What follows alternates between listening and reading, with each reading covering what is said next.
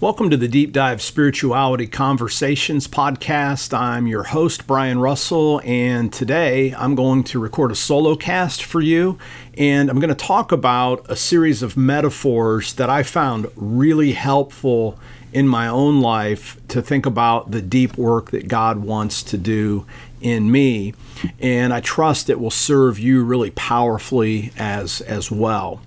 And I want to frame all of this under the word that I've chosen for 2021 as my word to remind me of the growth that I want God to do in me, and that word is reservoir.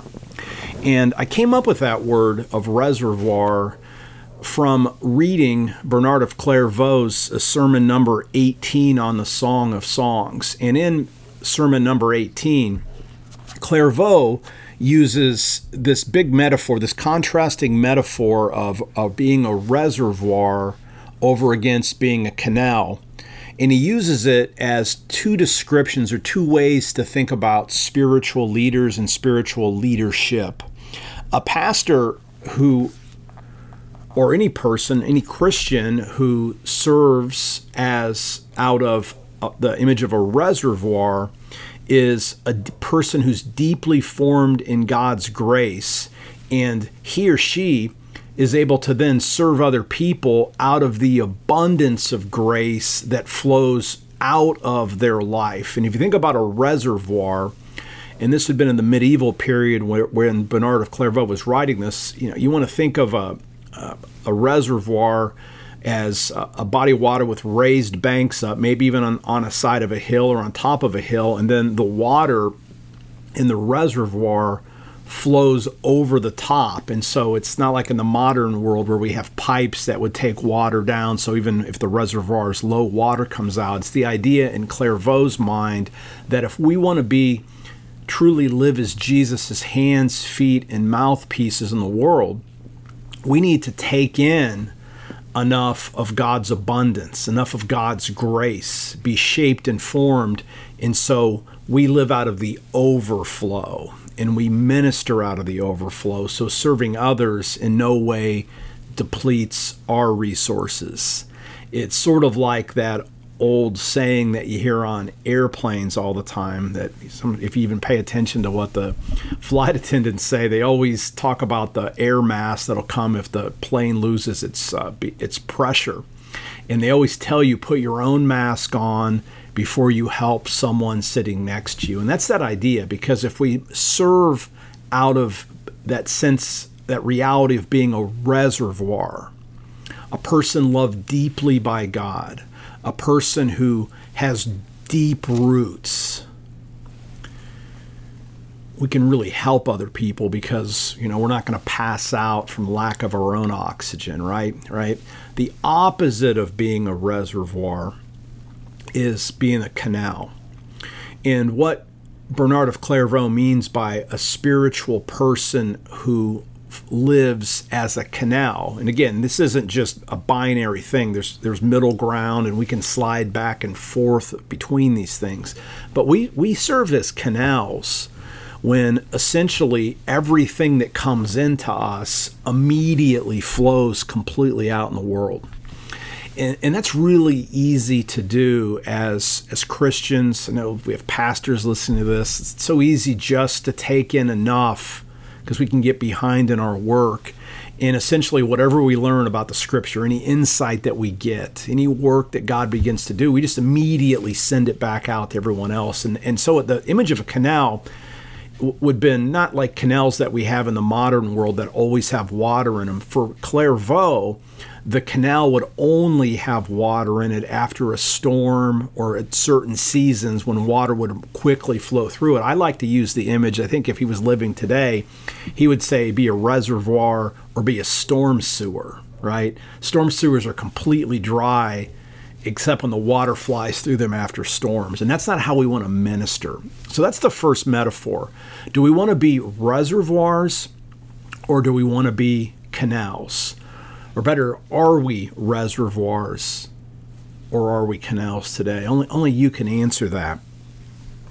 Because the danger is, if we're canals, is we end up loving other people more than we love ourselves, right? So if I'm only pouring every drop that God puts into me into other people, my soul can slowly be deforming, even if the work that I'm doing can serve other people. I remember hearing Bill Hybels years and years ago say this, and it's interesting. Unfortunately, he's had some real challenges in his ministry as things have come out. But I heard him say, and I wrote this down. It was at one of the leadership conferences, and I think this was the early 2000s. And he said this phrase. He said, "The work that I was doing for God was destroying the work that God wanted to do in me." Wow, right? And I just always take that to heart. I don't want the work that I do for God. I don't want my Christian life, the values, the things that I do end up actually deforming me. And so like Paul also, like the Apostle Paul has that verse in Corinthians, "I beat my body and make it my slave so that after I have preached to others, I myself won't be a castaway," right? So we want to do practices that put us in that position of being a reservoir. And the rest of the metaphors kind of flow from that. This is in support of that idea of being a reservoir. And the first thing I'd like us to think about would be the metaphor. This is a sports metaphor of offense over against defense. Everyone that knows me knows that I love soccer. I've been a soccer coach in the past. I've coached at the high school level. I was able to coach my own daughters as they were growing up. I was an assistant to my dad, so I've always loved soccer. And the thing that's cool about soccer is you put 11 people on the field, and at least at the highest levels, there's no substitutions, or at least once you're substituted off, you can't go back on the field. So it's 11 players, and when your team has the ball, everybody's technically on offense, and when you lose the ball, everybody's on defense. And so the key to soccer is to set the team up so that you can both score goals, which are going to allow you to win. That's offense. And so you can't win a soccer game if you can't put the ball in the other team's net. But if you can't keep the other team from scoring, you may not be able to win either, because they may outscore you. So you have to find that balance between offense and defense, because if you only have a great defense, the best you can do is get a tie. Right? And so what does that do with spiritual formation? Well, first of all, when we think about offense, what is offense in spiritual formation? That's implementing practices. We might call those the means of grace, spiritual disciplines, healthy habits, creative rhythms. It could be your rule of life, all those different things that we talk about, but it's the practices that we do consistently that open up our lives to God's grace. And when we talk about those things classically, obviously it's we read Scripture, so we want to be in God's Word in some form to allow ourselves to grow. We want to pray. We worship. We can fast. We can serve the poor. We can give resources. In addition to those kind of classic means of grace, again, that would include, when I say worship, it also would include things like communion, or receiving baptism at the point of your conversion, or having your children baptized. Those are all the means of grace. But I'd also toss in, and it's important to do some certain contemplative practices like silence and solitude practices. Again, those of you who listen to this podcast regularly know that two of my go-to practices here that allow me to play offense would be centering prayer every single day, at least 20 minutes, and also a deep intentional journaling practice that I do in the morning and I do in the evening. It's sort of a prayer examine type of thing. And my journaling practice is super simple, but it's served me. I do 5 things I'm grateful for.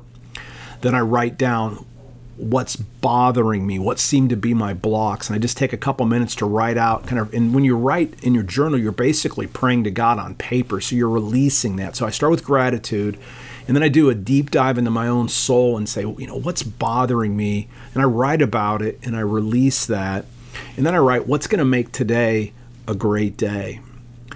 Then at the end of the day, I always try to capture 3 things that went really well. Call it 3 wins. You can call it 3 ways you saw God working, but I do that every night to harvest the good from the day. And that's particularly important to do on a day that seems to be tough. So always try to harvest at least 3 wins out of each day.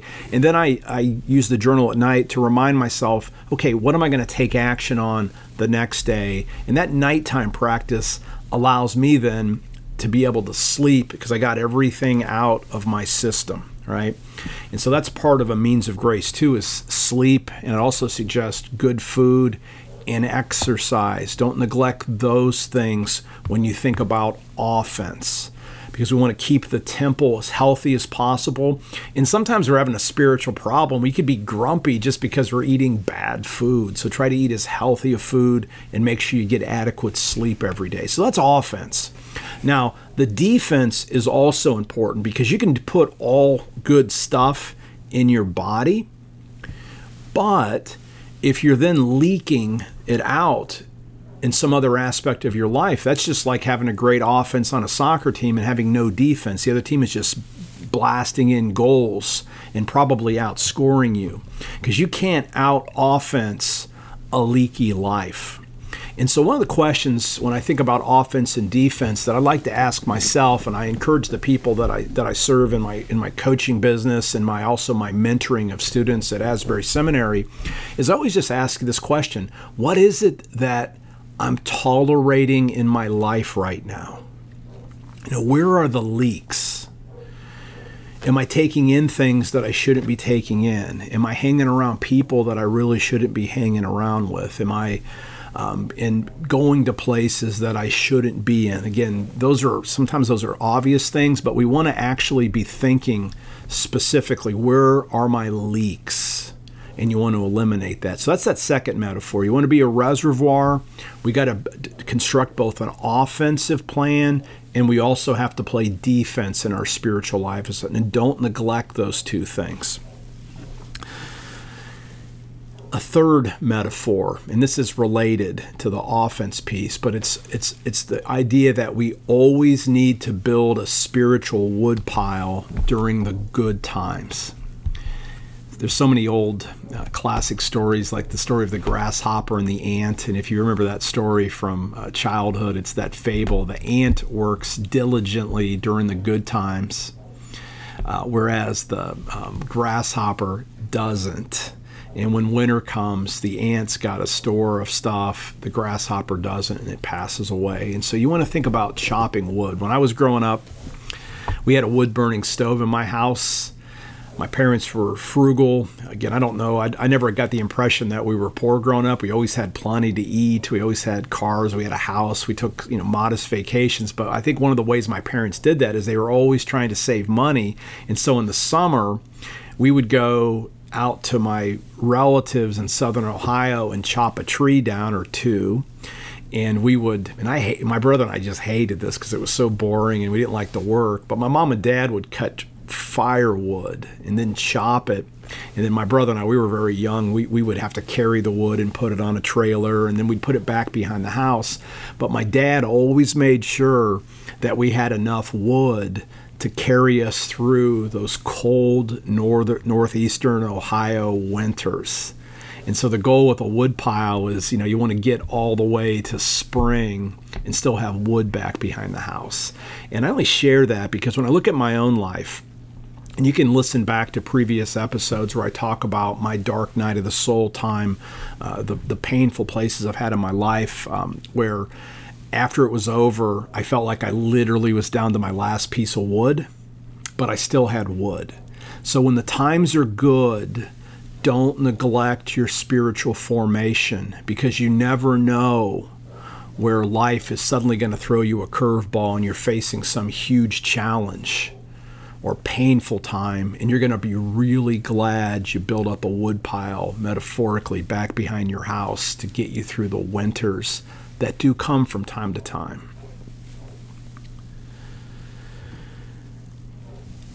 Another mistake or image that I want to use in spiritual formation is the idea of a marathon over against a sprint. And sometimes we make the mistake of treating our lives like it's a sprint, and then we become over busy. We have to do everything today. We forget, and there's that saying that I find really helpful for myself. Most of us overestimate what we can do in a year and underestimate what we can do in a decade. So for spiritual formation, you don't ever want to treat it like a sprint, because that's the best way to get burned out. If you go around sprinting all the time, you're going to be exhausted, your muscles are going to ache, and you're going to give up the very things that probably have real promise for you.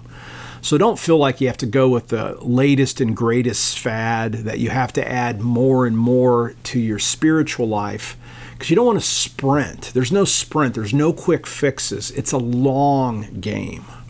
The key with spiritual formation is small things done consistently over time will yield spectacular results in your growth. So treat your life like a marathon. Again, we want to be intentional, because again, you don't run a marathon by just like not doing anything. You're still going to be training, but you want to think, I'm going the distance. Like I'm 52 right now. My life isn't a sprint. I don't have to do everything by the time I'm 53 or 55 or 60. I'm playing a long game here.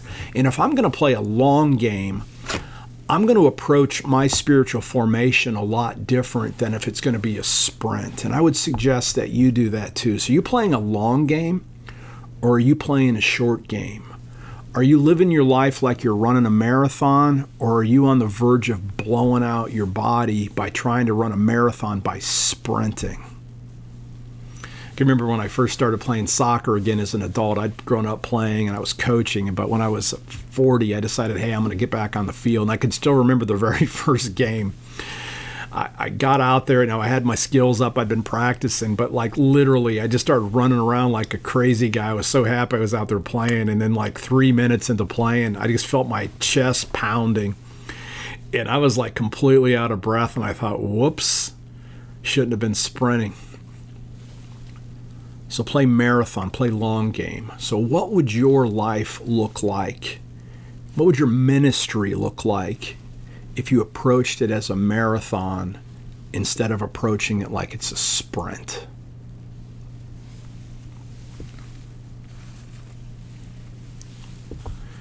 Related to that metaphor is one of my favorites, and I got this from one of my persons I have the privilege of coaching. Her name's Patricia, and she has this wonderful garden behind her house, and she's taken time to cultivate a beautiful space.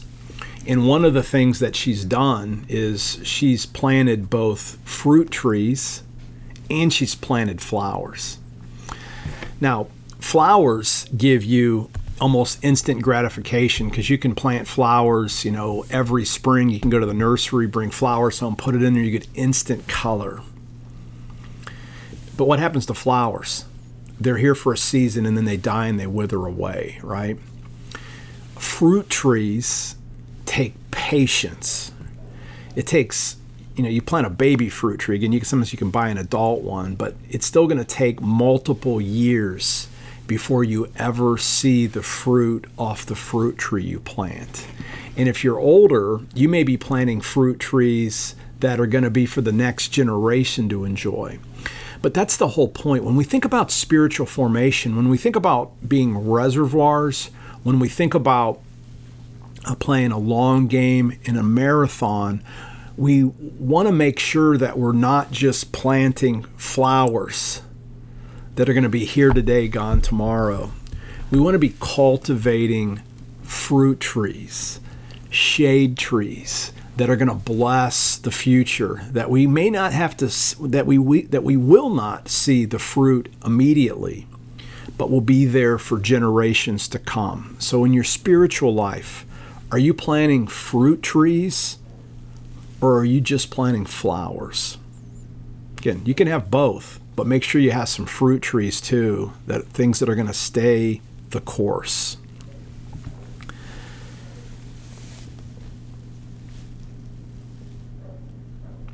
back in September of 2021. So just a few weeks ago, I had my wife and we got to celebrate our 10 years since our very first in-person meeting. We met at a Panera.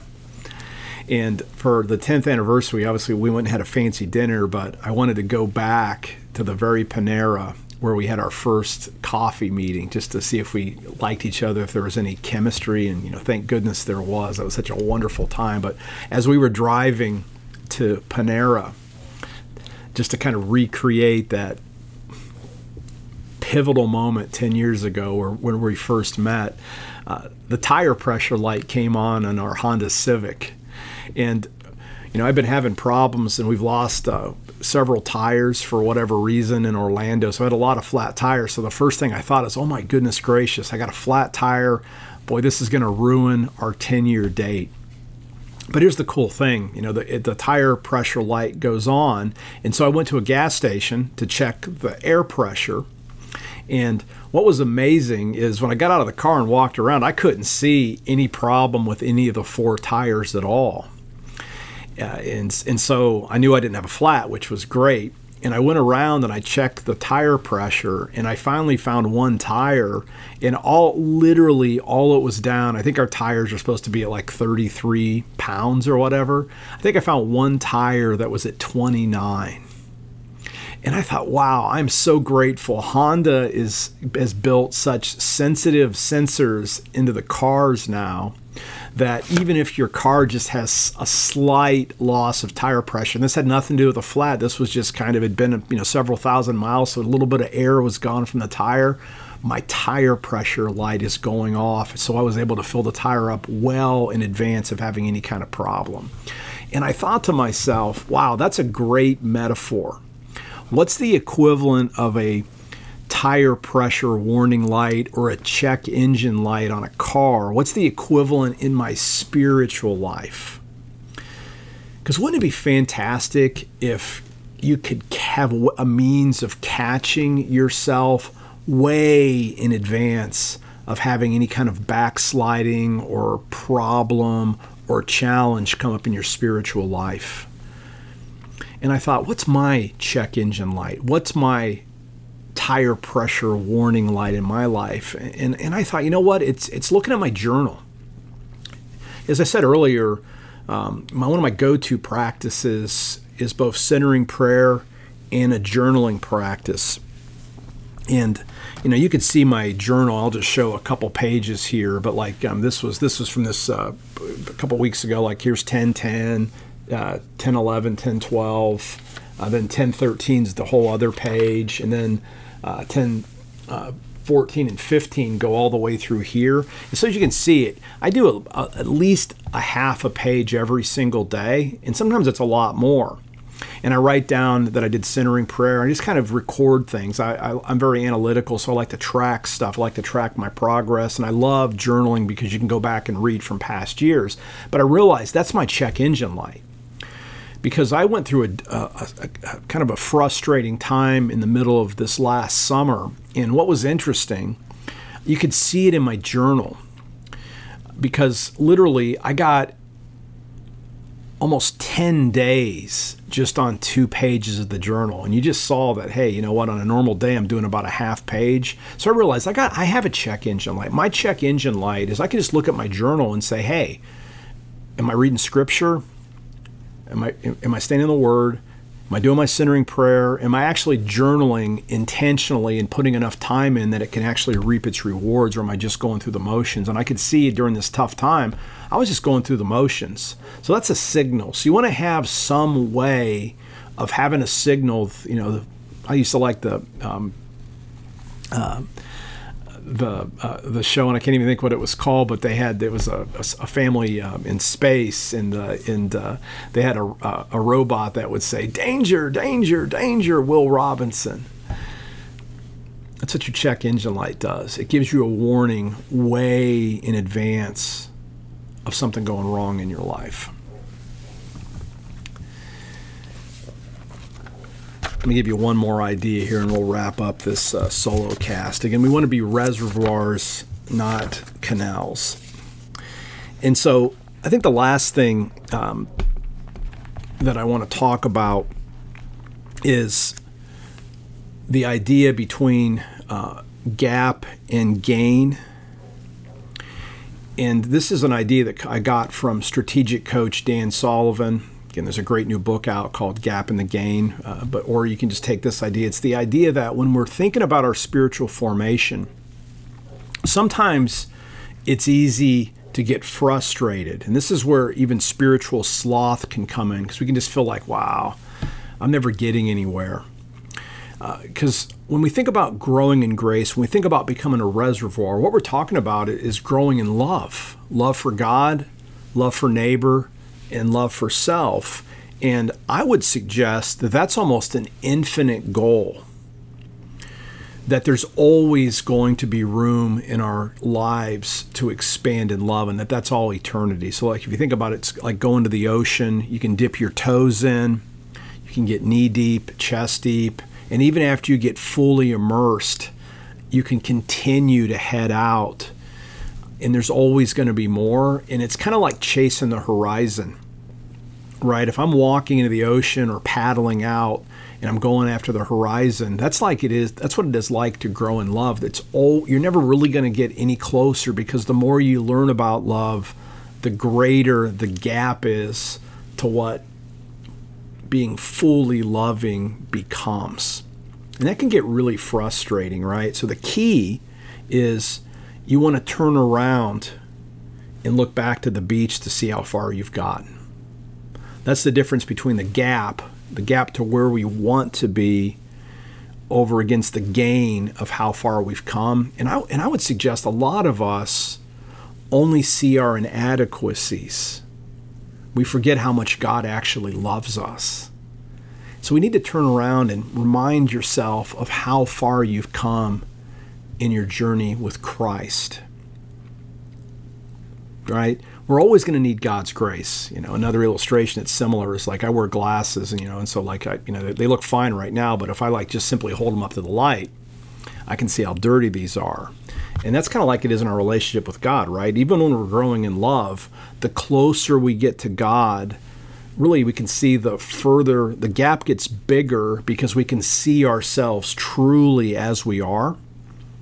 And what are we always going to be? We're always going to be persons in need of grace. That's why I love the Jesus prayer so much. Lord Jesus Christ, Son of God, have mercy on me, a sinner. I'm always going to need that prayer. No matter how much sanctifying work that God's done in my life, I could be freed from all kinds of things, but I'm always going to be a person who needs to beat his chest just like the Pharisee did and say, Lord, have mercy on me, a sinner. But there's also the gain, and that's the insights that we can get about ourselves and God, and there's that other side of the picture too. And I love that prayer from Macrina Wiederkehr. God, help me believe the truth about myself, no matter how beautiful it is. So as we work to be reservoirs, friends, we want to think about these different metaphors that we've gone over and open ourselves up to ongoing growth and grace. I hope this has been helpful. Again, these are just ideas, right? The work's going to come in when we set intentions, right? So we need to live with intention. If you want to be a reservoir, you have to live with intention, because it's easy to be a canal. You don't have to do anything, right? So where are you at in your spiritual life? What are your rhythms, practices, habits that you consistently do that fuel you with God's grace, that allow God's grace to work in our lives so that we can live as the people that God created us to be?